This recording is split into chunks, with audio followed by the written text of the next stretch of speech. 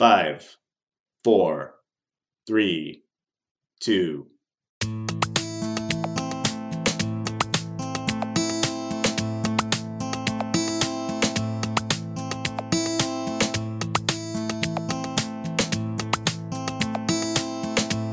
Come to me, Dark Warriors. Battle awaits us. What it do, Pikachu? It's Side Quest Enthusiast, the gaming podcast about the quests we play to be who we are.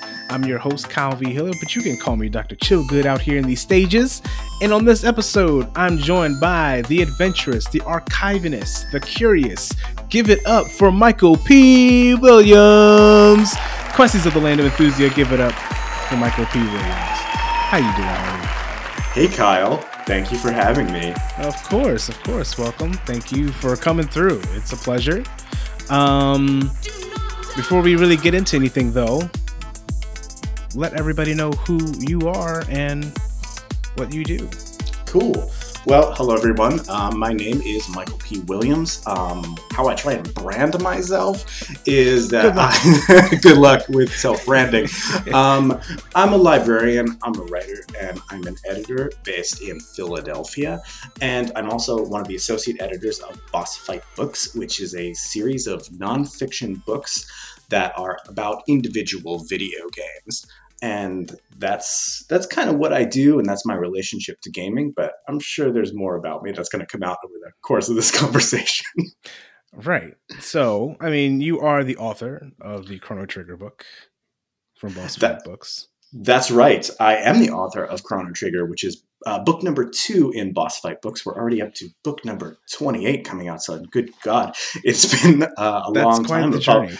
It is quite the journey. But yes, I'm the author of this book, which is the second one that got published, which is slightly amazing to me. That was back in early 2014 when it got published. But I've been involved with the publisher since 2013 when it started a successful Kickstarter campaign. So we're approaching sort of the 8th anniversary of the press being in print. Wow. Which is, it's really amazing. It's one of those like way to make 90s kids feel old kind of things. Yeah, right. Yeah, that's we're in that weird time where it's just like everything that we liked is old now, and we're out of touch with a lot of the new stuff. I am so out of touch with. I am hopelessly uncool. I'm reminded that it is the 35th anniversary of Mario, mainly because Nintendo is really pushing me to buy some Mario games, which I definitely bought. But oh man, when I think about this thing being still current, still popular, but the sheer amount of things that just fell right off the map. I'm grateful that the press I've been working with is there, that people are still interested in my book after 8 years on the market. That's truly amazing. So again, thank you for having me here, Kyle, and let me talk about the book. Right, because the book is talking about a game that is 26 years old this month as of this recording. And before we get into our first segment, I have to ask, what Mario games did you buy for the Mario Day sale? I bought everything. You bought everything. So I have a Switch. I love the Switch. I've been a Nintendo kid for a long time, although I skipped a couple of systems, right? I was NES, SNES, and then I kind of sailed through N64, didn't really get into it as PlayStation was coming out, sort of stole its thunder. Years later, I bought it, but I'm just not into the system. I had the Wii. I loved the Wii so much. Skipped the Wii U, and eventually just ended up getting a Switch. And Mario Odyssey, when that came out, was absolutely fantastic. So the 35th anniversary came out, right? They did their compilation of the 3 classic 3D titles. That's what Mario 64, Sunshine, which I'd never played because I never had the GameCube, and then Mario Galaxy, which I already owned on the Wii. So I'm buying doubles of games these days, which is crazy with downloadable stuff. So I got that, and I'm okay, great, this is cool. Super Mario 3D World plus Bowser's Fury came out. I'm oh shit, I didn't play this on the Wii U, so let's get this. And then I just bought new Super Mario Brothers U Deluxe. Good God, the name of that one is just doesn't fit on a cover. No. And that was there. And then Super Mario Maker 2 was on sale, so I got that. And then crazily, my husband, who is like a real, like, he's got a real nose for deals, saw that Mario Battle Kingdom with the rabbits. I don't have that title in my head either. It was like on sale for $15 at Best Buy. So I'm like, just get me the game. So, so there's like my entire, Switch channel menu is just Mario games at this point. It's incredible to think that these things are still just kicking, and that the aesthetic that they introduced, from the NES era is still like fun and cool. So yeah, it's just been Mario City here. Yeah, seriously, we could talk about Mario all day. Yeah, and it's weird because it's like it's one of those things where anything that's hyper popular like that and is sort of like the default when it comes to when you talk about video games, in the same way that if you talk about whatever the default would be in film or in TV or whatever, that everybody watches Game of Thrones or whatever. Mario was just so good, and it's always good. And I just can't get over how perfect almost every game is. You know what I mean? Or just how fun it is and always is. And my entire front page of my Switch is just Mario games all the time almost. I have like so many other games, but I always come back to Mario. It's the games are fun, and I think the characters are, I hesitate to say there's anything like a mythology of Mario, but there kind of is. And the characters are fun, and I don't know, they're not in your face in a way that, like, in the 90s, the console war stuff, Sega and Sonic was really trying to be like you're a rad 90s kid, dude. Like, you don't need this plumber guy, right. and it turns out like those look so dated and cheesy when you look back at like what it's like looking at like the Chuck E. Cheese era of mascotry, and it's like, good God, no. And Mario just somehow like sailed past that and has become familiar and fun, but like never edgy in a way that some franchises, Crash Bandicoot, whatever, tried to be. So I just see that as some of Nintendo's success, and also the success of games like, again, Chrono Trigger, which is just sort of at hand here. Not a product that was meant for a specific time, a product of its time, but not something that was trying to capture a moment and say, here's the moment, society. I just watched the Sonic the Hedgehog movie, and I love the voice of Sonic. I think that guy's Ben Schwartz. He's got a great voice on DuckTales and all that. But like the character design is just so Sega in the 90s, and it's like, I'm cool, you're not. Face it. And it's like, okay, yuck. Like that's never going to survive long term. So a game like Chrono like really still survives, even though it has those artifacts of its era in there. Yeah. So speaking of standing the test of time here, let's take it back to level 1. Okay. And in this segment, I've dug up through the interwebs, technically here, to find one of the first things you put out there in the world. I saw this coming, and I'm like, I don't know. Oh God, I'm like cringing already, even though I don't know what it is. Prepare yourself. Oh, I'm pre-cringing. It's never that bad. But here we'll talk about what was going through your mind, focusing especially on the what and the why, because it's important that we remember where we came from, and also give a little insight to the process to any listeners who might be thinking of embarking on their own quests like yours. So, are you ready? Oh, I don't know.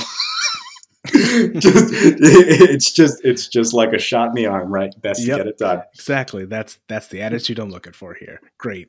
So, forward to the past. The first chapter in the Chrono Trigger book. I'm going to read you the first 3 paragraphs that are written here, because as writers, or if you're not a writer, let me tell you, the first line and the first page are like the last thing you ever really write, most of the time. And they're always the hardest. So, but there's a moment here. I'll read it. Okay. All right, Kyle, lay it on me. I know, I will.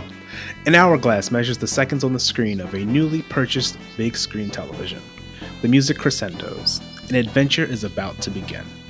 My sister and mother are downstairs just beginning a hot summer afternoon's episode of Days of Our Lives. Me, as in you, I've decided to forsake the people of Salem for a different kind of saga. No, today will not be full of surprise brain tumors, satanic possessions, and the insatiable desires of the flesh. Today is not a day for small-time drama. Today is an epic day. A pendulum measures the seconds on the screen of an old, rabbit-eared TV upstairs in my room. The music swells. I press start. Michael P., do you remember that afternoon? You know, I wrote that particular afternoon as more a composite afternoon of where I was in my life. Mm-hmm. And I'm glad this was actually pretty painless because I thought you were going to find like the really shitty Pokemon fanfic that I've actually been trying to find for years that I wrote. And I think it just got erased on the internet. You know, I think the GeoCities collapsed. it took my Pokemon fanfiction about the missing no Pokemon with it. I have tried to find it. But lucky you. So this was, I was 13 or so when Chrono came out. And during that time, my mom, my sister, and I were really into watching daytime soap operas on NBC. Mm-hmm. It was not really a kind of thing that I ever thought I would fall into, but they just started watching them. And in the summertime, they're on every day. This is back in the days of VCRs too. So when we had to go to school and stuff, we would eventually tape them and watch them later in the afternoon. I loved those soap operas. They were ridiculous, but they never stopped going. There was always a new plot point. There was always something trying to edge you forward to see what was next. They were bonkers, really. Yeah. But, when you look at the story structures of them, they are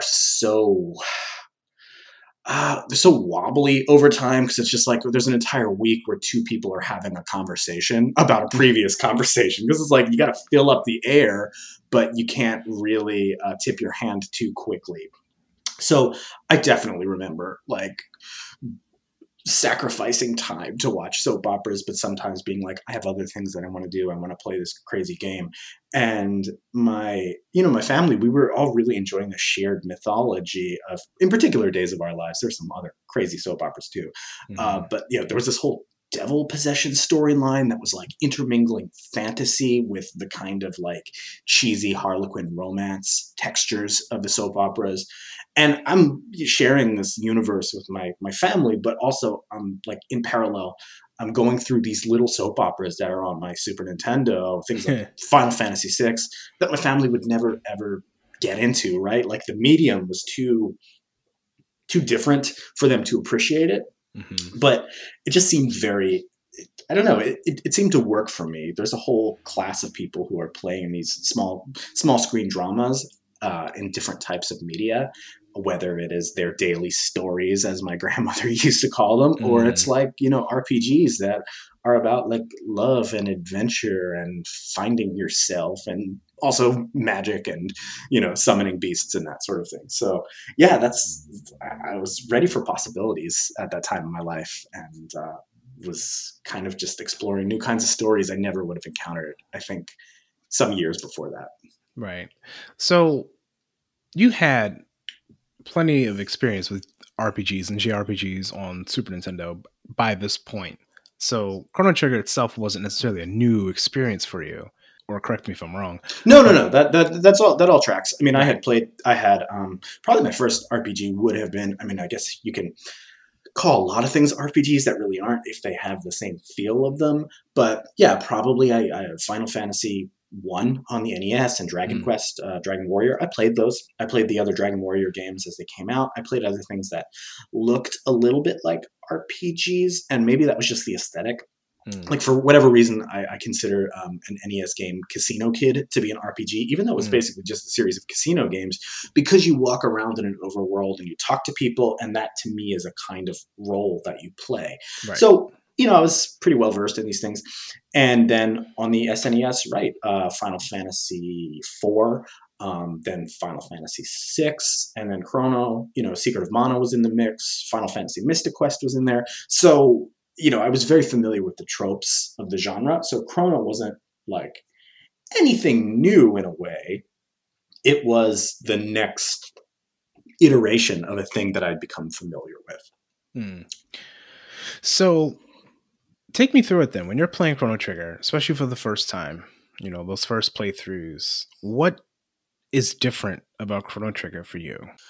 I think that when I compare it to a game like Final Fantasy VI or 4, which would have been immediate, and Secret of Mana too. I mean, Chrono and Mana have a shared history Mhm. of development, but I think those games felt more scripted in that as soon as you start them, you kind of know where you need to go. Secret of Mana, there's a path you must follow. You can't go past it.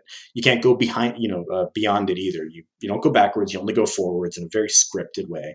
Final Fantasy IV starts with like a cutscene, and it basically tells you like, here's the world you're in. Here's the guy you are. This is what you do. Final Fantasy VI also has a pretty lengthy cutscene, and then like you're guided essentially to move forward a certain way. But Chrono was more like the original Dragon Quest or Final Fantasy One, where like you just get dropped off in a world, and it's like, okay, well, why don't you walk around and see what you need to do? And it gives you a suggestion, like, hey, it's the day of the fair. Maybe you should go to the festival and have some fun because you're a kid. But you don't even have to do that. You can just walk the other way, and you're a teenager on your own, and all of a sudden you've like left your country. You are in a completely different continent on the globe, and Mhm. none of these things, like the game doesn't disallow you. You play some games now and you go in a certain way and something will artificially stop you, like a person will show up, be like, whoa, now's not the time to go over here, shouldn't you be doing this? And like that kind of those guide rails, which I don't know, game designers perhaps find useful to play the game that they want you to play. It didn't really feel like that. So I don't know. It's just a sense of openness. Like this is a new world, and it's brighter and more fascinating than any other world that's ever been created, and it's like mine to play with. So I still feel that way. Right. I haven't played the game in a while because almost playing it to write this book was probably like I don't think I can play this game again Right. kind of thing. Like you play it to death, but I still appreciate that feeling and the music of the overworld as soon as you are out in the overworld and you can just walk around. Yeah, it's really freeing. So let's talk about that then, because with this book, and what pushed you to say, "Hey, this is the game that I want to write about"? Um, I would say it was happenstance. So just to give a little background, Boss Fight Books, which I'm now affiliated with, I didn't start affiliated with them. This was a project that was founded by its editor, its publisher and editor, Gabe Durham, and his friend Ken Bauman, who has been an actor and a writer, and they were friendly with each other, and they thought, what if we could just make this project? I mean, there's a whole like origin story of Boss Fight, but they decided they would do this project. They got a few authors that they thought would be interested in doing this, writing individual books about individual video games. And I was not one of those five first people. Ken was one of them. He was going to write a book about Earthbound. 4 other people were contacted, people from just all walks of life. There's a programmer, a novelist, a games journalist, a game designer, and Ken put them all together. They came up with their 5 games. Kickstarter was success, and I encountered that Kickstarter. I don't even know how. I think probably Kotaku had published an excerpt of Earthbound, which was the first book published by Boss Fight. And I was like, I was just floored by the writing. It was Ken talking about Earthbound, which is a game I absolutely adored. I loved Earthbound so very much, and I've played it a bunch of times in my adulthood. And his approach to it was like not talking about the development or like Wikipedia style facts or like did you know gamer trivia, which is sort of stuff you encounter, right?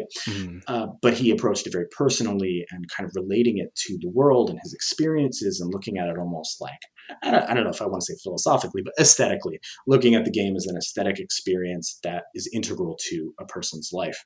I was just floored by this. So I kickstarted it immediately. I was like, yes, I want this book, totally.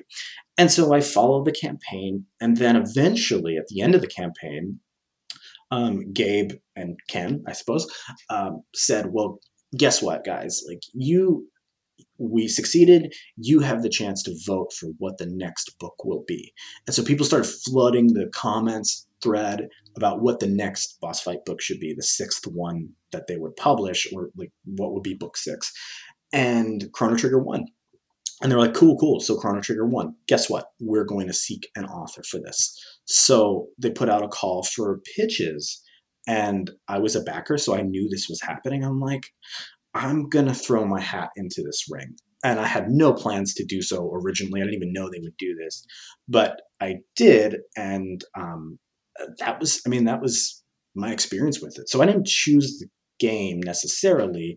It's that the series of circumstances came up where it was like, hey, there's an opportunity to write a book about this game. And I'm like, I love this game and I want to write something. I had just been doing like little personal blog posts, nothing that was like, very hard hitting, just fun, free writing.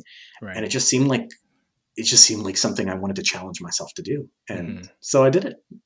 Wow. That's crazy because it's like you follow this on Kickstarter, you saw this, you shot your shot, and then this happened, and now it's led you to where you are now, where you're affiliated with them. And like that's really cool because it's like it's almost as if it came to you. It fell in your lap in a way, but not really. You know what I mean? Like that serendipity is really cool. I mean, it is serendipity, but it's also like inevitable consequence in a way. So, I mean, part of the inevitable consequence part of it was that after college, I lived in Japan. I was an English teacher there, and I just had a really pretty formative experience. I lived in Fukushima City, which is part of Fukushima Prefecture, basically like a state in Japan, right? And Fukushima was like an unknown place. Nobody from outside of Fukushima would really care about it, I guess. Certainly no one from the US would really have a strong sense of it, right? Like, we would think of Japan as like Tokyo, maybe Kyoto, Okinawa, some of these bigger places, but not Fukushima.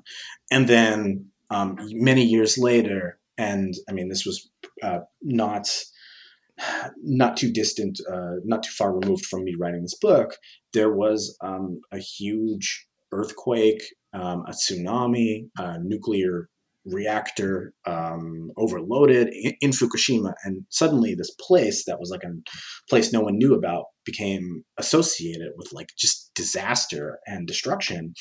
And it was like really jarring for me because I had lived there and it just seemed like the world I was in before was suddenly transformed.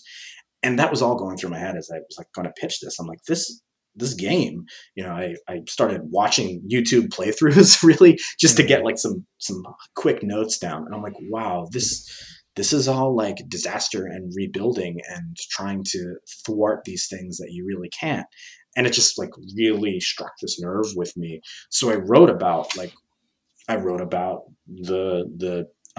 March 11th, 2011 disaster called 311 in Japan, and kind of related that to Chrono Trigger. And that was like the chapter that I sent them, a sample chapter, which is what Gabe had asked for. Like, show us what you do with this.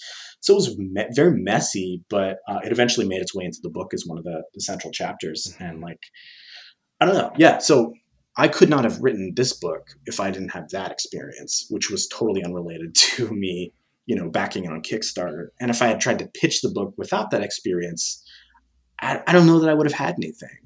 I probably could have said like, it's a fantastic game that's very cool for many good reasons. And I was like, well, sure, anyone could write that book. Right. And probably someone pitched a book that was much like that. But had I not had that experience, I couldn't have done this. And so, yeah, you look back and I mean, that's how time works, right? It's a one-way direction. And you sort of look back and you're like, well, it could have only ever happened this way. So yeah, it kind of amazes me still that now 8 years or whatever later, I'm like one of the editors of this press and helping other books like Final Fantasy VI, which I absolutely love. We're working on that book right now, but like here I am, 27 books later, right, still doing this thing. Yeah, that's really dope. So to dwell on that a little bit more, I think there's something to be said about with video games, especially a medium that still hasn't really penetrated the mainstream in such a way that it's accepted. I feel like there have been strides towards that, with Pokemon Go in 2016 and Animal Crossing last year. It just seems like it's really, everyone's a gamer at some point. That's going to happen in the same way that everybody watches movies or listens to music or what have you. But what I think what's also really interesting, the fact that you bring up, the March 11th earthquake, which is a pretty big pivotal point in Japan. Looking back at that, and then also thinking about Chrono Trigger and a lot of other mediums too, because I think a lot about how Neon Genesis Evangelion, I'm not sure if you're familiar with the anime, that movie, that whole series, The End of the World, takes place in 2014, and it was made in the early 90s. So when you look at something like Chrono Trigger, when you go into the future, 2300 AD, there's just this desolation, there's this despair. People exist, but not really. And this whole game is about making sure we change time so that Lavos doesn't destroy the world. My question to you is, where do you see the intersection between Chrono Trigger and the real world? What is Chrono Trigger capturing about the real world that we may not see at first glance when we're just playing the game just to play the game, and instead are looking for a commentary or a theme or something? I think the game starts out again in this kind of really idyllic present, right? Like you're a kid and you've got nothing to do but like fuck around. You can go to the fun fair nearby and play some games. You can do that for hours. You don't even have to play. You could play this game. You could have rented it from Blockbuster for a weekend, spent the game doing all the carnival games and mini games, and being like, I had a great time playing this carnival game. And that was it. And that would have been a totally like valid experience. But I think it is that this idealism you see is under threat. And you think the present's going to continue like this forever, but then you learn quickly it's not. The choices that are being made in the present, and actually the choices that are being made right now in this present, in Chrono Trigger, that is 1000 AD, in whatever their system. And then eventually you do get a glimpse at like 1999, which is a good apocalyptic era, right? We all remember Y2K, that sort of stuff happened. These big numbers sort of scare us as humans because we think about cosmic time, right? And like, what will humans be in the year 1 million? That's sort of like sci-fi stuff of the 1960s Roger Corman films. And we think like, well, everything will drastically change. H.G. Wells, the time machines, humans have become stratified as these like ideal idiots, but also these like really crafty monsters.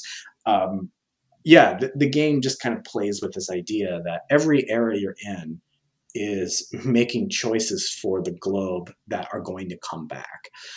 So that's part of it. 1999 AD in the game, one of the little details that I really tried to observe was like how the globe had changed over time. And you sort of watch like the continents reshape and move. But one of the, I think, things I really focused on was like I saw that between 1000 and 1999, there was just a lot more desert. Like the forests had been cleared and they became, these sort of non-habitable areas. And I think the game really tries to show you that the consequences of human civilization on the planet are something you can't ignore. But in the present, you ignore them. You just walk around, you go to your fair. The choices you're making right now are going to affect you later or affect somebody later, but you're almost too wrapped up in the idyllic present to ever let that happen. And I'm sure someone in 1999 in the game, it's full of domed cities. It looks like a great place to be. It's cool. It's futuristic. They probably are never thinking that, we look at all the forests and stuff we lost from 1,000 years ago. And that's their idyllic present. But yet it's a series of consecutive choices. And I think that's just a relevant thing for us to keep in mind, especially now with recent news on non-fungible tokens destroying the planet. And, you just think like, wow, these things that are fascinating and fun are really going to have some consequences that someone's going to reap. Which brings okay. I know that's like real, like, wow, this, not to be so gloom and doom about the future of the planet Earth, but we're we can't not think about that. But I mean, it's real too, and I think that's the whole point of the point that you're making, and also that the game is making too, that you may not realize when you're first playing it. Because until I read your book, I didn't really think about Chrono Trigger's, potential commentary around environmentalism, or, just like class wars and racism and all that other stuff that's in this book. Because, when I'm a kid, maybe also 10, 12 years old when I first played it, I wasn't thinking of, I wasn't paying attention to the fact that, hey, all the trees are gone or anything like that. I was just hell bent on kicking Lavos' ass, because that was what I was told is the most important thing.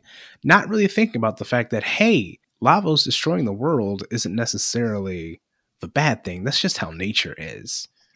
It's the humans that have brought us to where we are in 2300 AD, because we weren't paying attention to the disappearance of the trees and all that stuff. Do you think you could speak to that a little bit more, as just whether or not, is it the humans or is it Lavos who's responsible for the future? I mean, it's Lavos. So for those of you who don't really know the game, right, it is a Lovecraft style horror from beyond that has been nestled in the planet of Chrono Trigger since the beginning of it, right? I mean, it's like the molten core of the planet is where this thing is growing, and humans are developing alongside it. Maybe arguably, I mean, in the distant past, humans adapted the power and tried to exploit it, but humans didn't invite it to Earth, right? They didn't say, this is your planet, come here, we'll use you. Meanwhile, there's just a whole parallel civilization happening where humans develop steam technology. The steam technology becomes early robots. The robots eventually become sort of guardian, a global tracking system. And then the future, that's 1999 AD. This is when Lavos emerges from the planet and just devastates things. This is a natural disaster. It could not be something that humans would have had a way to stop. And yet in the future, which is devastated, there are still cities, humans exist, but they're not under peril of Lavos anymore. They're under peril of robots, which are the now dominant force that's trying to destroy humanity.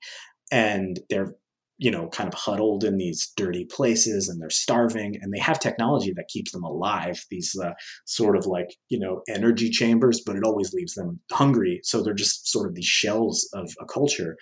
But that's all on humanity. They built the things that would destroy them. The planet could recover. It's they never tell you what really happens after that. And had the humans not built their own, destruction switch into the robots that they created to help them, maybe that would have changed. So I see Lavos as one of those unavoidable things that, it's interesting because the game is like, Lavos is the worst thing that you need to stop. And yeah, like if you could stop a natural disaster like 311 or whatever from happening, you would want to do that. But that's out of your control. Lavos is out of your control, really. The future that you're seeing that you think is brought about by Lavos was actually all the choices that your society made. I mean, one of the main characters in the game, Luca, she's inventing the first robots. She is planting the seeds that will eventually become this terrible future. And I just find that kind of amazing, but almost like the inevitable forward march of human progress into a pit, which seems like a good commentary in the game. That, as a 13-year-old, 12-year-old playing this game, you're just like, cool, I'm going to beat the guys and get all the stuff. But then, there were adults behind it, people who were shaped by a culture that experienced many human-made and natural disasters. There's been so many earthquakes and fires in Japan, but also, nuclear bombs dropped on the country. So from a culture that has experienced these kinds of just huge disasters, it seems like that deeply permeated the writing of this game.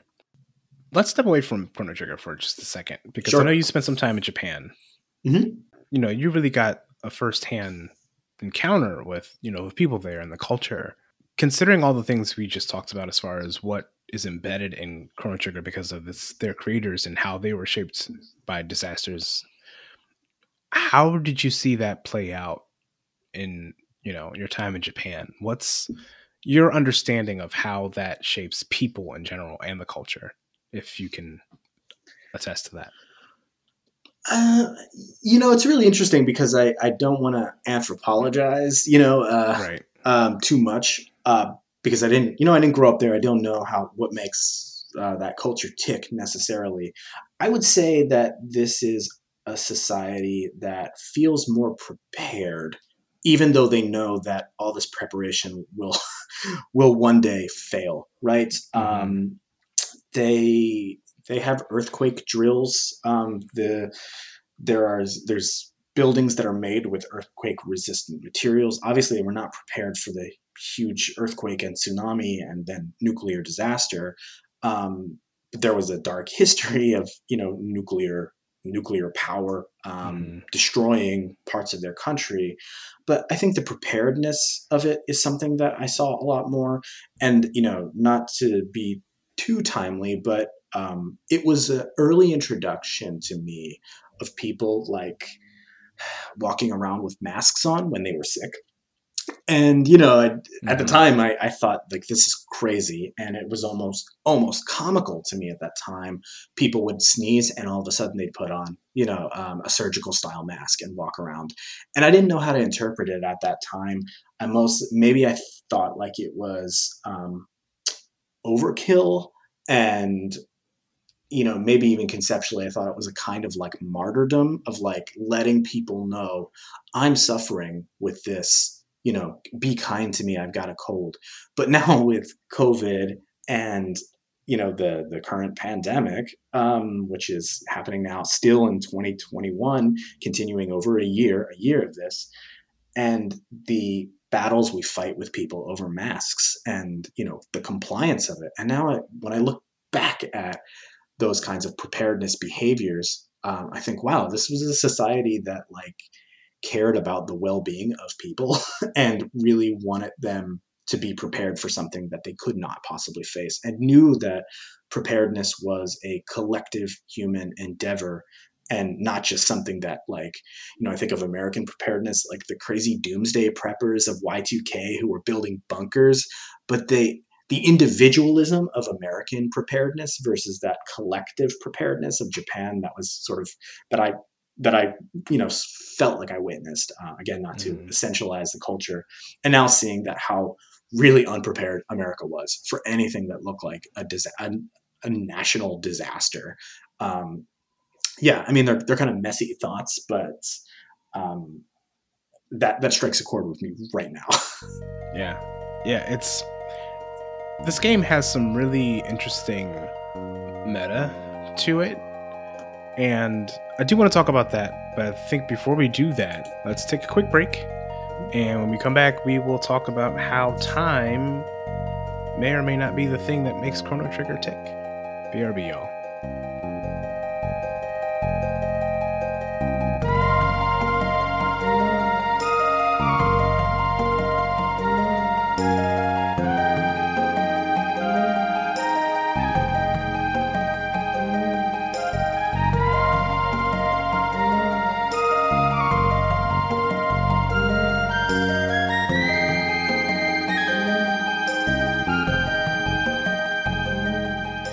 And we're back with Michael P. Williams talking about Chrono Trigger.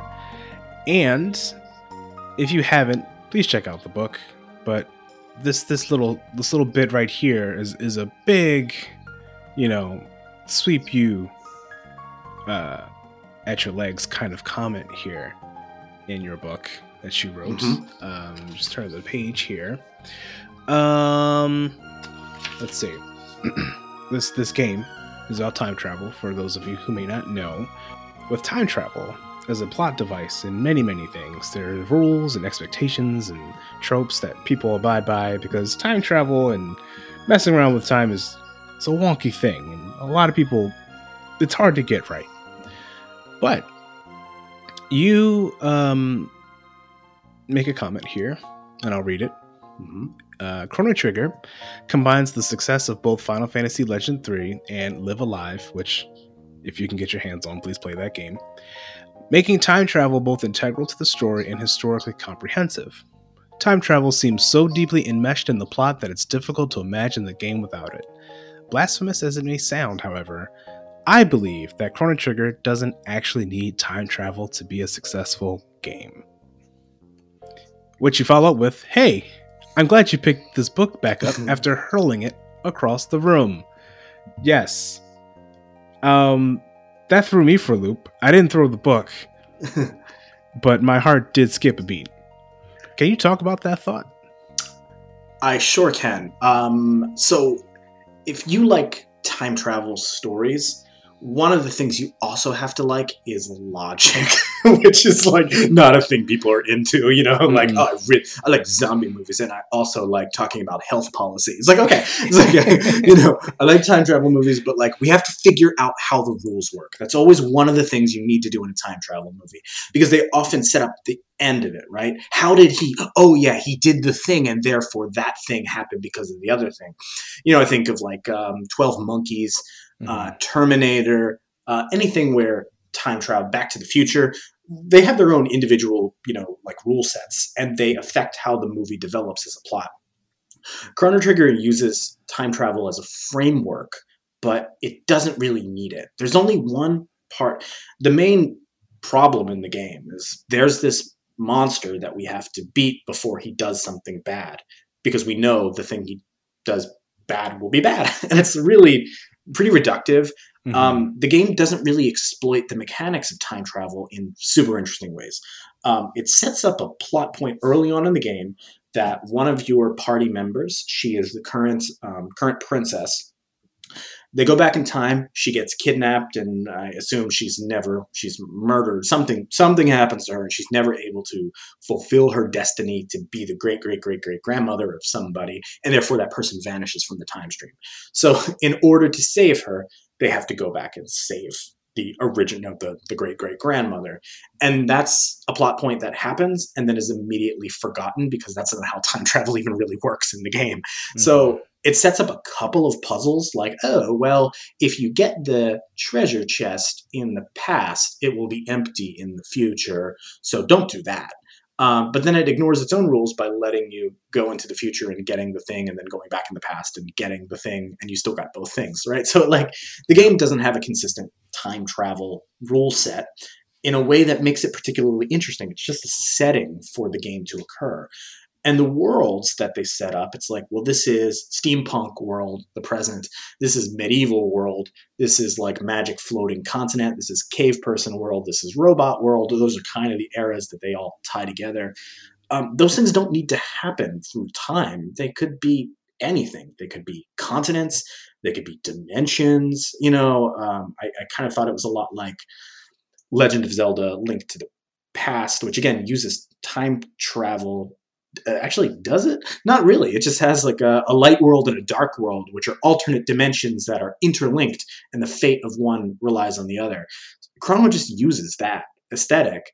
It doesn't really play with time travel in an interesting way. It just adapts it as, well, what if he were going to the past and future rather than going horizontally across worlds?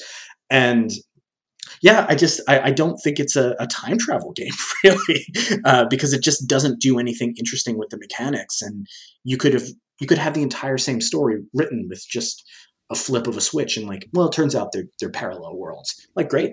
I mean, wasn't that Chrono Cross, right? There's a you know, like that, and that game. I don't know how much time travel is involved in that one, but it doesn't need that to be successful at all. The success was in the characters and the setting and the storytelling and the aesthetics, the anime art of Akira Toriyama, the sprite work, the fun of the battle system. The time travel is just like a MacGuffin.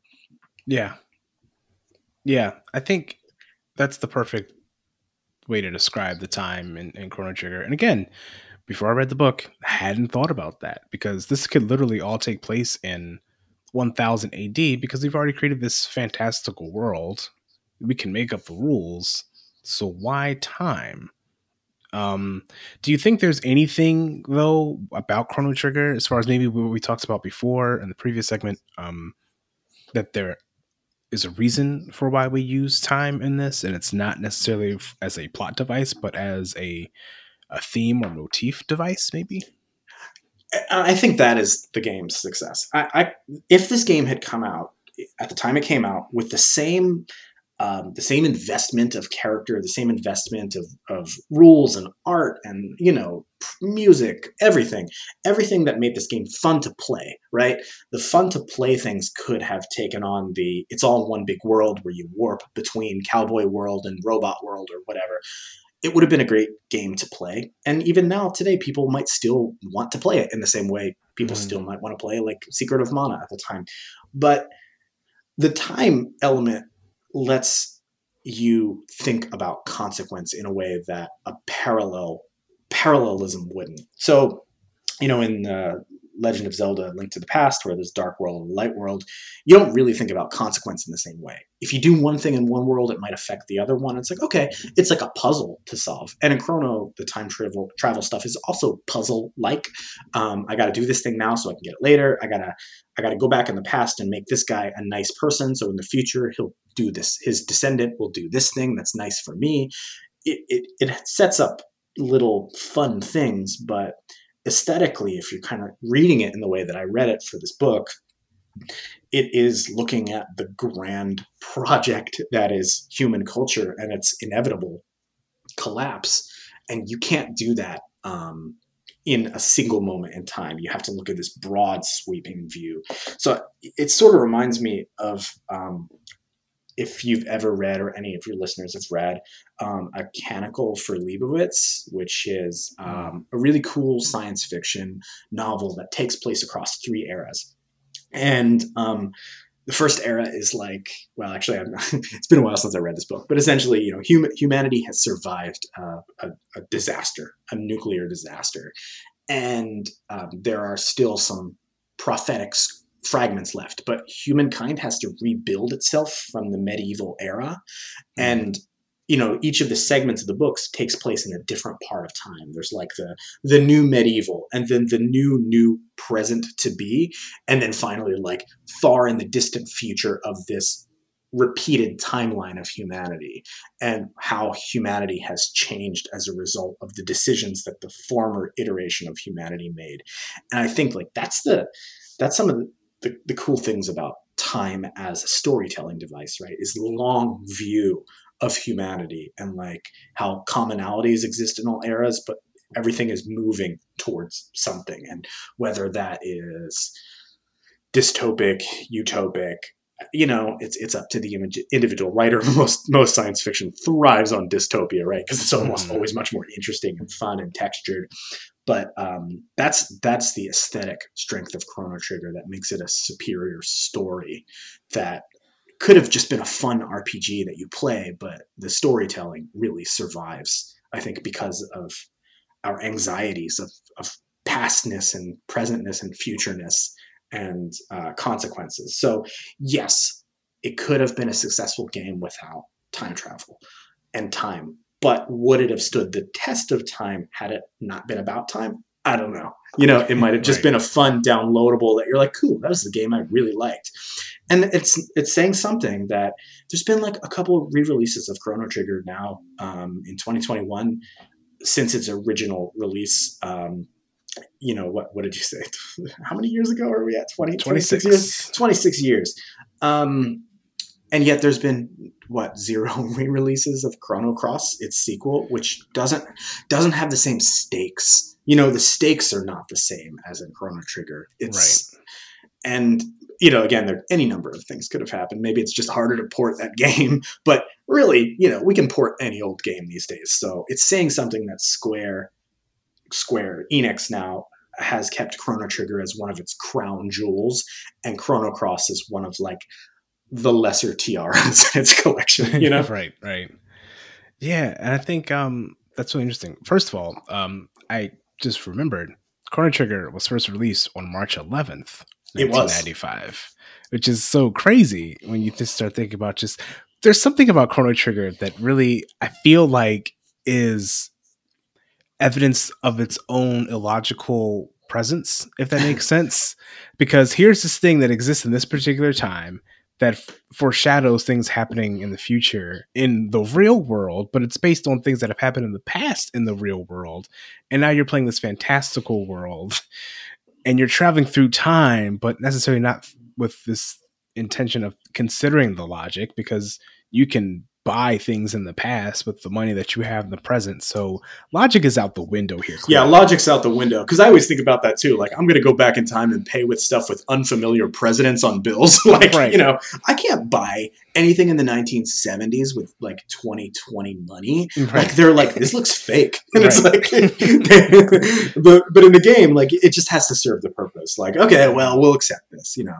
Of course, the game is on the gold standard, I guess, too, which helps them. But yeah, I mean, first of all, that date of 3/11 was just like, when I started researching this book to write it, I'm like, oh my God, that this is just this synchronicity, a kind of like unthinkable synchronicity of coincidence. And that's what a lot of events look like, is coincidence, right? I mean, that is, if you think they're planned, then they're synchronicity. But if you think there's no such thing as fate, then it's coincidence. And humans are good at patterns, so we want to see coincidence as meaningful. So maybe I made much of the coincidence that Chrono Trigger was released 3/11/1995, and then many years later, this is also going to be one of the worst Memorial Days for Japan. You know, 10 years later now, from the day, essentially, people are looking back on it and like, what have we learned? In the same way Americans look back at 9/11 as, you know, where are we now? And of course, milestones, right? Like 10 years after that event is something that seems meaningful. We're a country that celebrated, you know, like bicentennial. We always celebrate anniversaries of things. Nintendo celebrating the 35th anniversary of Mario. It's like these big numbers. They fascinate and scare us. And you know, we were scared by Y2K because it's like 2000. That's a lot of zeros, right? Like, oh no, it's a year with zeros. You know, humans want to see patterns. And as a writer, I'm a human. I think I'm a human. I wrote a book, and I want to see those patterns too. And it just made sense for the aesthetics of this book. By the way, very early on, I got a fair but unkind review of my book, and someone was like, I can't believe this guy had the fucking gall to write about 3/11 in this way.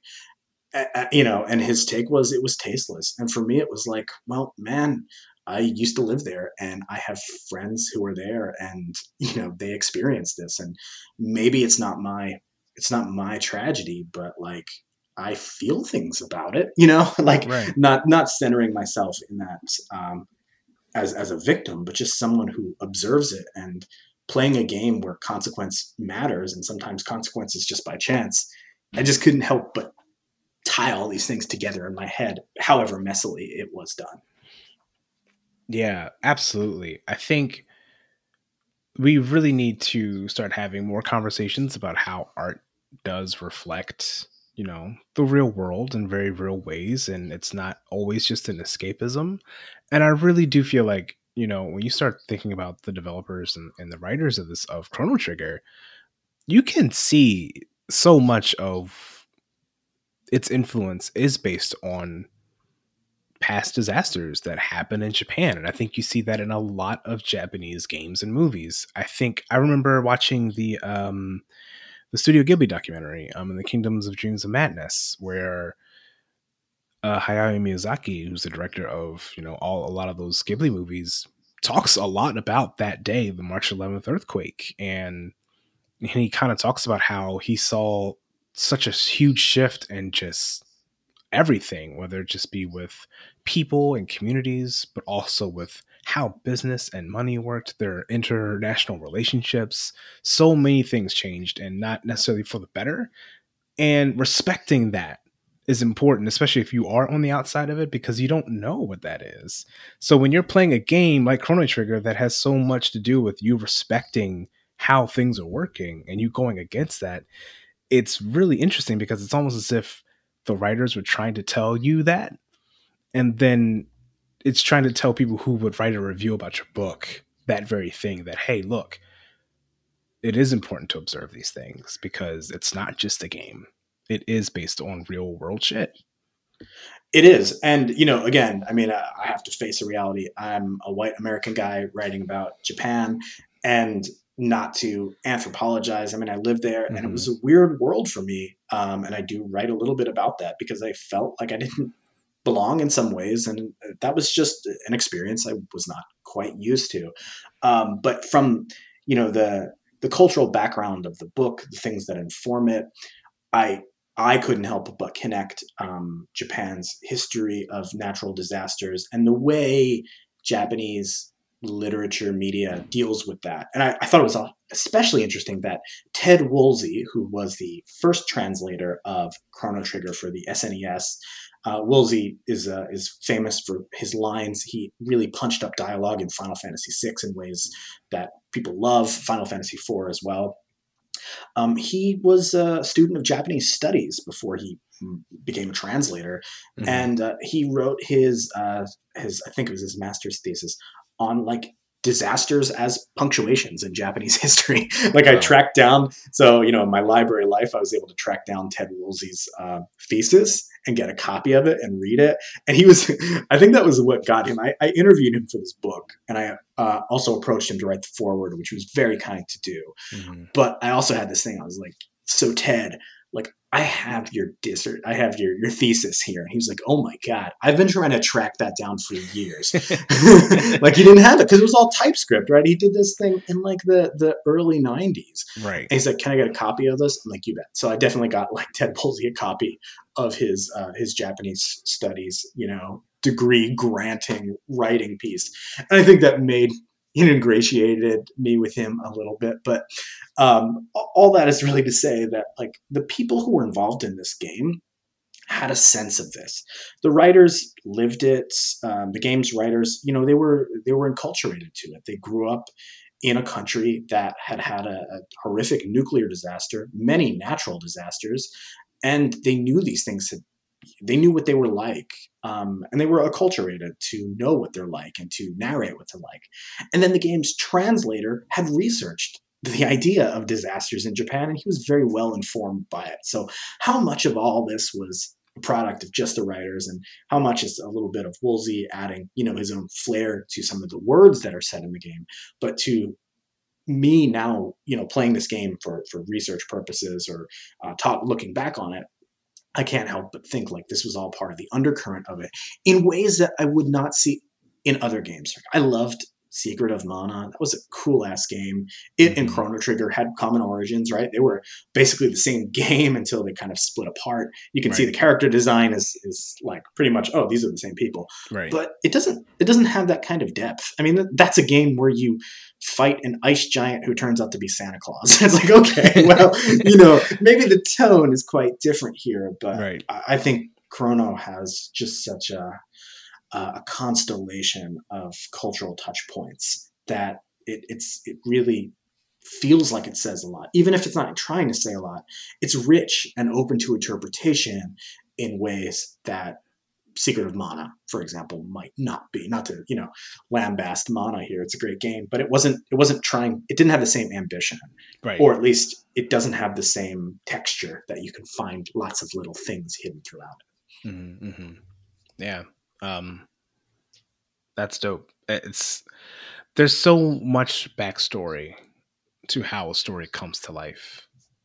And I'm so interested, and I hope we see more of those kinds of conversations in gaming now that we have so many ways to really talk about games. And I think people and developers are definitely opening up about that on their own platforms, their own blogs and things like that. But there's just so much that goes into telling a story like Chrono Trigger.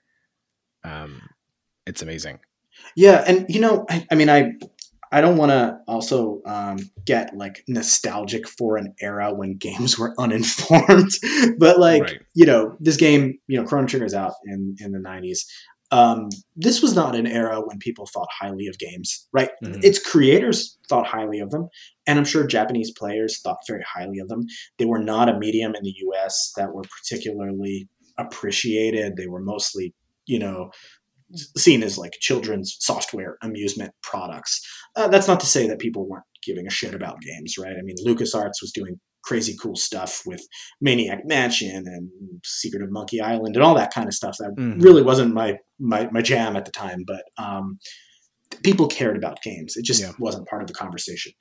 And so when games makers were making games, and some of them were putting a lot of themselves into it, and I see a lot of that in Chrono Trigger, knowing that maybe the players aren't going to connect with this, but it's important that I tell the story, right? Like, it was important to them to have it in there, even if they didn't expect that it would be written about and understood and interpreted.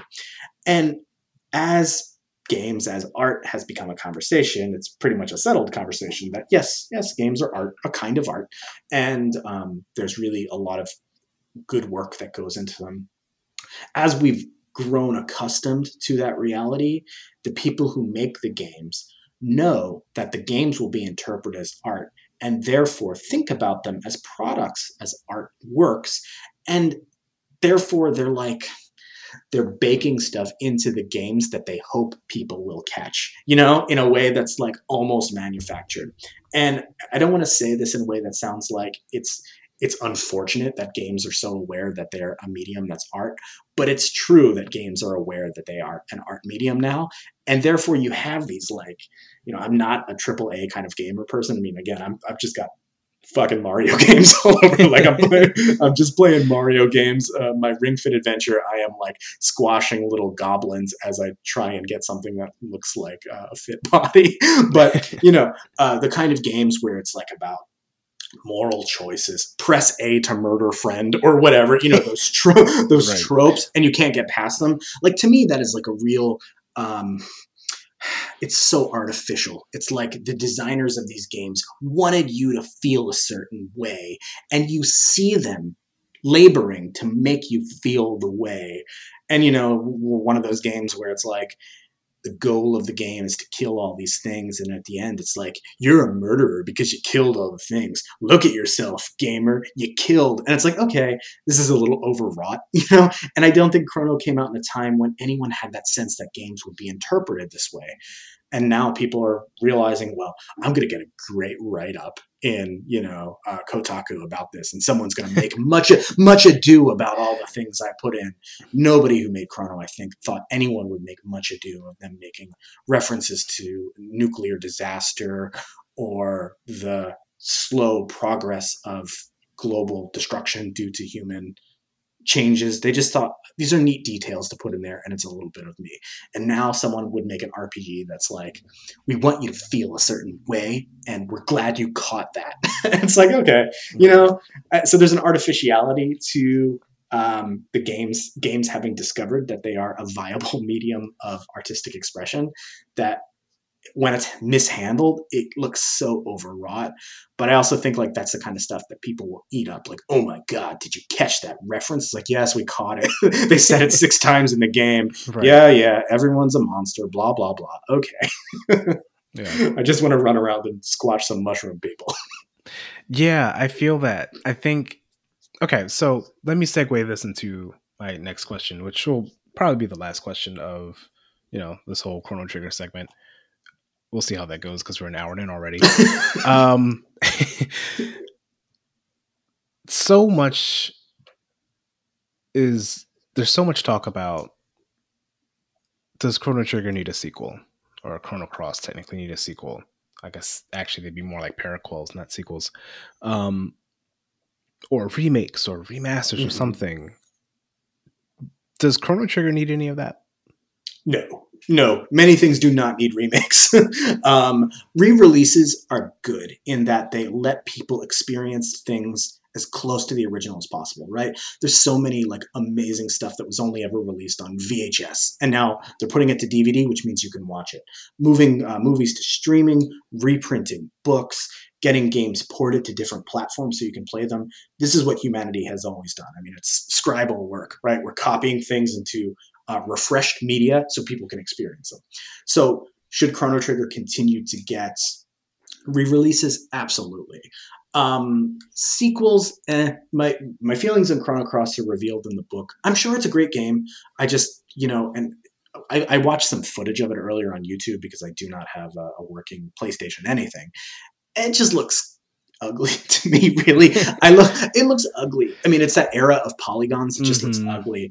And you'd have to really do a lot of work to make that palatable to a modern gamer who's like, I really want to spend 45 hours looking at all this. Where Chrono has that really pixel art has maintained its cachet because it's so clean and you can admire how the work was done so easily. Whereas with polygons, it's a lot harder to see the great work that went into the design with the limitations. But Chrono Cross was not the sequel for me. It was never re-released. And Chrono Trigger, it actually already had another sequel, right? The Radical Dreamers from Satellaview, which, that's something people can Google. It's worth much discussion point. But Chrono had a really actually decent remake, the one for the DS version. The script was given a rehaul, even though it respected the kind of touch points that were Ted Woolsey's translations. But that game had limited space, so Woolsey couldn't translate everything, and stuff just got chopped because it didn't fit. That is probably the most superior edition of Chrono Trigger to play because it captures the spirit of the original on an accessible platform, and it's got a really good text to read. But it also suffers from the same things that remakes always suffer from, which is it's got bloat. They made some major side quests, but one is just like a really stupid fetch quest, and the other one is a long dungeon crawl. It's more like bonus content that actually detracts from the game. And it also tied in some stuff to Chrono Cross to try and, as a fan service to be like, hey guys, that sequel that really wasn't a sequel? Well, we're going to explain how it's a sequel to you. And it's like, okay, well, you tried. It's a good version of the game, although probably if anyone were to ask which one I would love to play again, it's probably the original Super Nintendo one. So, remaking it, I don't know that it's necessary. There's so many more games that you could make. But if you're going to remake this one, it's got to be like plus. It can't just be like, we've got 2 new side quests that are fun.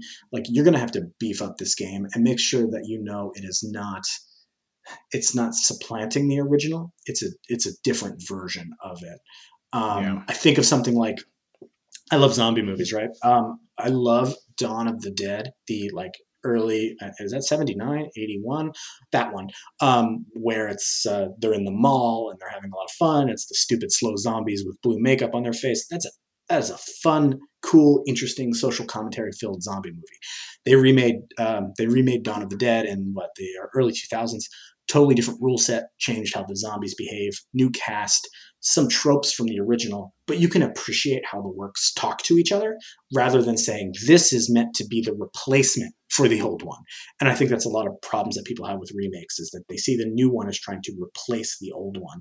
We've already had 4 different Spider-Man series at this point, I can't keep track. I can't even keep track of that. But I think a new Chrono would have to be, if it was a remake, quote unquote, add some more characters, add some more eras, beef it up, take the original thing and take it to its extreme logical conclusions, supersize the thing. I mean, that's Americans also want to supersizing, but don't just decorate it with some bells and whistles. You kind of have to, and you make the time travel actually work, I think. Take the ideas of the game and reinterpret it, but make sure it's clear that this is a new inspiration of, rather than this is the definitive edition of the game, because those remasters always suck so much. Absolutely. It's weird because I agree with you.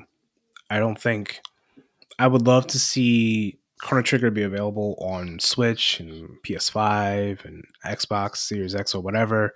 I think that's really important that people today can play these games, because I've been playing some older games and things like that, and some of them are emulated. But there's also, I've been playing Yakuza 0, and I'm really into this game, and I missed the entire Yakuza series, but I can play them all on my PlayStation 4 because there's 2 bundles that has all of the original games up to Kiwami 2, and that's dope. And I get to play that. And I remember seeing someone post a tweet last year sometime where they were, it was someone who was a little bit younger or whatever. And they were just like, I've never played any of these games, but this pixel art from the 16-bit era is so great, and I can't wait to play them.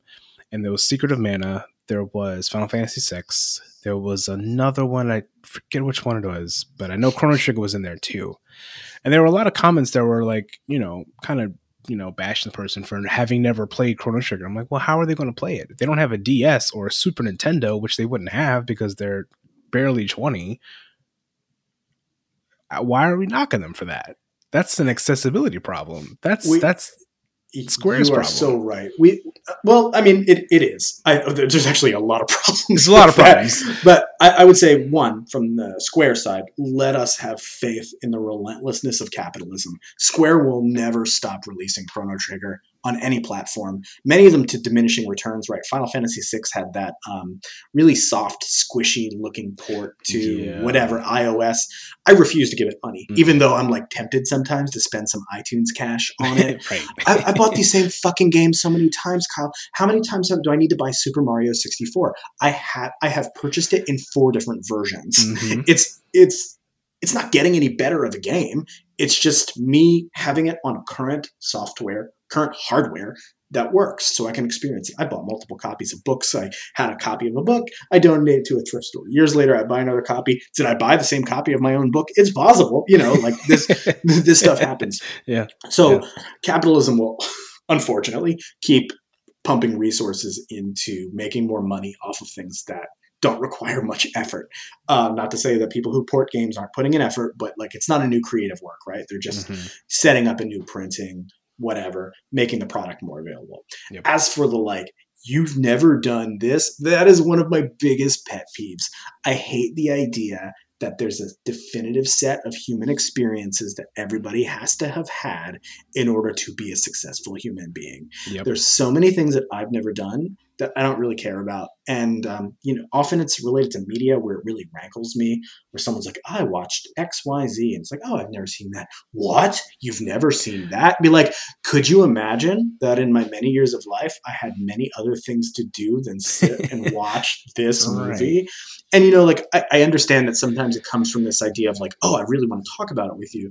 But it's like presented as FOMO, bait, where it's like, well, I can't believe you never did this thing that all human beings do. So someone who's never played Final Fantasy, Chrono Trigger, it's like, I get it. You're 20 years old. How would you? If you've played other games that I've never had and I never will, these games won't be your touch points.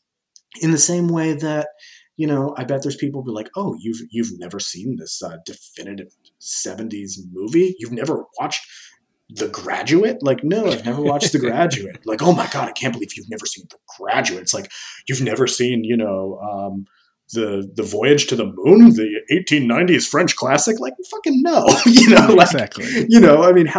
What is the timeline here? How many works are you expected to experience before you have the quote right human credentials? It's so wild. So yeah, the canon is a big problem, but also enforcement of the canon by having people say, you can't call yourself a gamer unless you played, Arkanoid at an arcade. It's like, okay, well, no one's going back to that right now, buddy. Exactly. Get that elitism out of here. Yeah, exactly. It is an elitism. Yeah.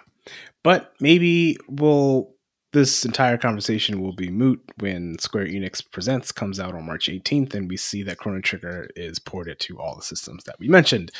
But we'll see. Because guess what? Even though I'm already playing it on my Super Nintendo, I'd buy it again. Are you playing it right now? Yeah. Well, I kind of fell off once I got to Magus's castle. Because, man, that his castle is so grindy and grueling. But I think I may go back into it. It's one of those things where, kind of like how you said in the book, and I'm going to try not to make this a segment here, but, just the whole New Game Plus thing and sucking you in, and how games are so good at getting you to just play them over and over and over again without there really being any new value added to it. Which I'm not mad at Chrono Trigger, because I almost feel like that's a way of them saying, hey, look at how you're playing with time, your own time, with this game about time that's actually not about time. Where you're actually not having any real consequences, except for the fact that you actually don't have to worry about Lavos isn't the problem. I don't know. It's weird. But yeah, we'll see how that goes. Yeah, I mean the game is replayable in some ways. In other ways, I don't think it is. I mean, I think there's grindy parts of any game. I love the humor, for example, of Earthbound, but there's parts of that game that just like I'm like, oh, can I just get skipped this part? I hate this part. I don't want to get through it. And you can't really fast forward through a game in the way you can skip an episode of Friends if you're doing a crazy rewatch. Right. And we talked a little bit, before the recorded part of this conversation, just about familiarity, and we often retreat into those things that we love. And Chrono Trigger is, it makes us feel a way that we felt when we first played it, but we experience it through new eyes. And I think a lot of people do that with, they're rewatching old stuff. The present is the richest source of the past there has ever been. There's a channel for everything. I watch a lot of Pluto TV, which is, I don't even know how to describe it. Is it a channel? Is it a platform? Is it an app? Whatever. It's all the things, because that's what multimedia is these days. Yeah.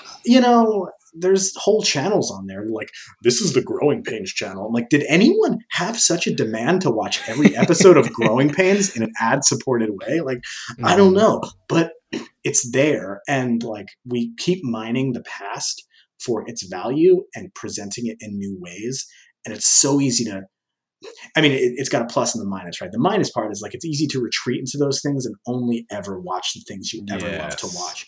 But the plus, and I'll kind of end that on this note, is like, it lets people experience these things they never would have otherwise. So if it gives, if re-releases over and over again, if paid subscription channels let people play these games for the first time, then there's a value to it, and it opens up the world for people to experience these things. So, it's not without critique, right? I mean, that is the capitalism is always reselling you stuff it sold you in the past, but it also provides an avenue for people to get on the same framework as you. So yeah, I don't know. It's a messy topic. That's for sure. Yeah, absolutely. That's a whole podcast episode in itself. That's somebody's book in the making. Right. Essentially. Not mine. Right. TLDR, play old games.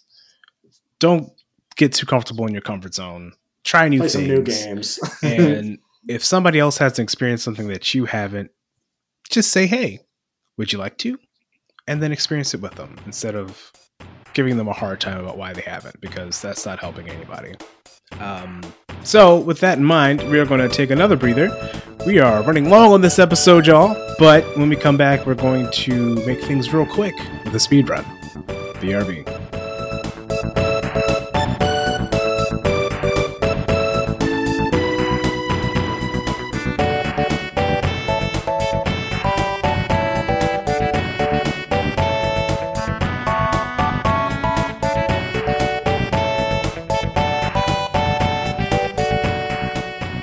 All right, y'all, here we go with Side Quest Enthusiasts, and we are here with Michael P. Williams, as you all know. We are here. We have arrived at the speed run. And with the speed run, I'll ask our wonderful guests a series of rapid-fire personal questions. The faster they answer, the more questions we'll burn through. And they'll have 2 minutes, and the more questions they answer, the more they clearly know themselves. There is no winning or losing, because here in the land of Enthusia, everybody is a winner. So this is a chance for the questies out there listening to get to know Michael P. Williams better. Do you need another explanation? I think I'm good, but I'm going to have to watch that I don't turn your question into like a 15-minute answer, which is my pattern so far. So, okay, I will keep my time limits. Do your best, but also think outside the box. So if one question takes you 15 minutes to answer, then so be it. I don't know what's about to happen, and that's the beauty of it. Alrighty. So let me get my clock all ready here. And Hajime. Hi. First question. What is your third favorite video game of all time?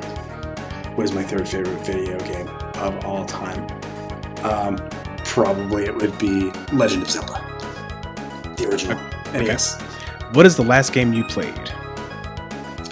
Super Mario Maker 2. I've got a level that's unfinished right now. Nice.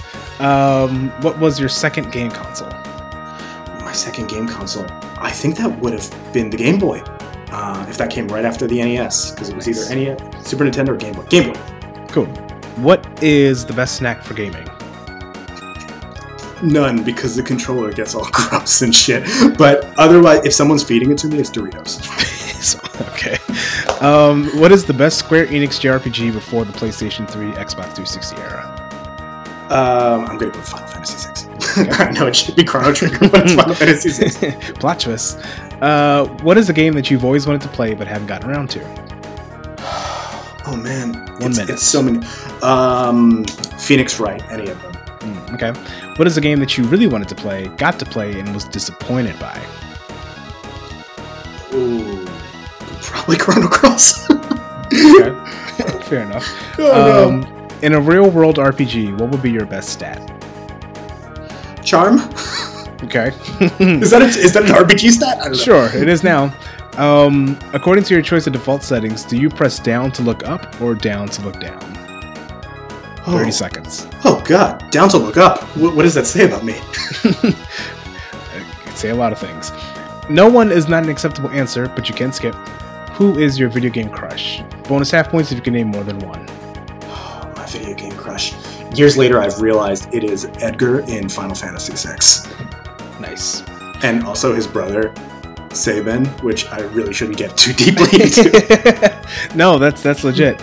All right, so the clock is out, but I'm still going to throw you the Moneyball trivia question here. Okay. Worth 2 points.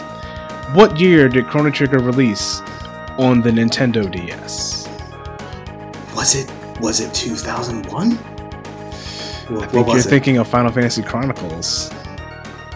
Am I? The last decades have been a blur. They sure have. What is the answer? The answer is 2006? 2008. Wow, really? Oh, that feels too new. Right? But it's also not, because that was 13 years ago. Half the time. Oh, So it would have been, like, it's right in the middle. 13 years after the original release. And, 13 years later. I guess I was thinking of Final Fantasy Chronicles. Good. That just seems too implausible to me. But wow. Yeah. I mean, I still think of like 2010 as like, yeah, it was just a couple of years ago. Like, no, a decade has passed. Yeah. So that leaves you with a score of 10.5 points. Out of a possible. Well, on a scale, so it's the scale is 1 to self-aware. So on a scale of 1 to self-aware, you are 10.5. I'll accept that number and I'll spit it in the most positive way. Yep, that's there for you. Yeah, I got a 10.5 on the Hiller scale. Is that something I can put into my? Sure. Cool. Absolutely. That's no rules here. That's a bullet point for me. It's my resume header. Yep, exactly. It's got to go in the header. So yeah, that's the speed run. And before we let you go, the inner game publisher in your life sees that you're on fire, and that they want to make a DLC for the people to play based on your life. And this DLC is a way to define a side of you that people may see as obvious about you, or it could be something that you don't get to share often, but it's still you. If you could name the DLC, what is the name of the DLC of your life? I thought a little bit about this, and I chose Super Thrift Store Museum Adventure because I am a scrounger of stuff, and I think I like to go into weird stores, especially love thrift stores, and find all the crazy shit that is artifacts of humanity. And I'm a collector at heart, and I love to buy them, and I'd love to just establish a gallery where it's like, what did this pile of pogs tell us about humanity in the 90s? Wow. Next to some other nonsense that I find. So yeah, that I would have a definite super collectible adventure. So essentially it's a thrift store simulator, but also not. Yes, a thrift store simulator where almost, and like you can collect all the objects in a very like Katamari kind of way. And each object has a little placard and tells you a little bit about. I love when items have a backstory to them. Right. Like, and like this thing's got some personality. Someone took some time to tell me why this useless pick-upable was important. It's like, I love that little bit of context. So that's always been a cool thing about RPG. That's why I collection RPGs, because it's like, I want to find out about like the bone sword. Why is that important? Like, I'll never use this fucking thing, but it's like, ooh, they wrote a little story about it. Right. Yeah, that's really cool. I do appreciate those. It's such a nice touch. You know, the little flavor text of everything. Like, it showed you somebody put in a lot of effort just to think about thinking about it. And I appreciate that. Yeah. The minutia. I mean, I am also a librarian, so it's sort of what we do. It adds up. Well, thank you, Michael, for being on the show. Thank really you. Appreciate it. And where can people find you, or your book? Yeah, well, certainly to find my book, you can go to bossfightbooks.com. We're working on a whole bunch of other books right now that you can take a look at. It's a series, but you don't have to read them in any kind of order. You can read all of them. You can read none of them. You can read one of them, whatever. I'm online sometimes at Twitter as at the unfake MPW. I couldn't be the real version of myself, so I went with the unfake version, which is the best that I can do. What else am I doing? We're at Boss Fight, we're working on releasing our latest book, Final Fantasy VI, which is coming out soon, and we've also got some secret books in the works that we hope to announce in the future. And I'm also just doing some writing that's totally unrelated to video games, and I have some of that stuff available that I post online sometimes. So if you end up stumbling on them, I hope you enjoy them. Awesome. Everyone, go show Michael P. Williams some love. And as for us, you can follow SideQuest Enthusiasts on Twitter, Instagram, and Twitch at SQEcast. Episodes of the podcast are live on Spotify, Apple Podcasts, Google Podcasts, and YouTube every other Friday. Peep game on our website as well, sidequestenthusiast.com or sqecast.com if you don't feel like typing all that out. Or make a one-time donation at ko-fi.com/sqecast. That's ko-fi.com/sqecast. Every dollar goes a long way to keeping this show alive and elevating voices in the gaming space, especially in the name of diversity and inclusion. If you can't give, share this episode with your friends on social media and leave a review on Apple Podcasts. May the goddess smile upon you, and remember, say thank you in advance for what's already yours. Pork chop on the beat, and we're out. See you next time.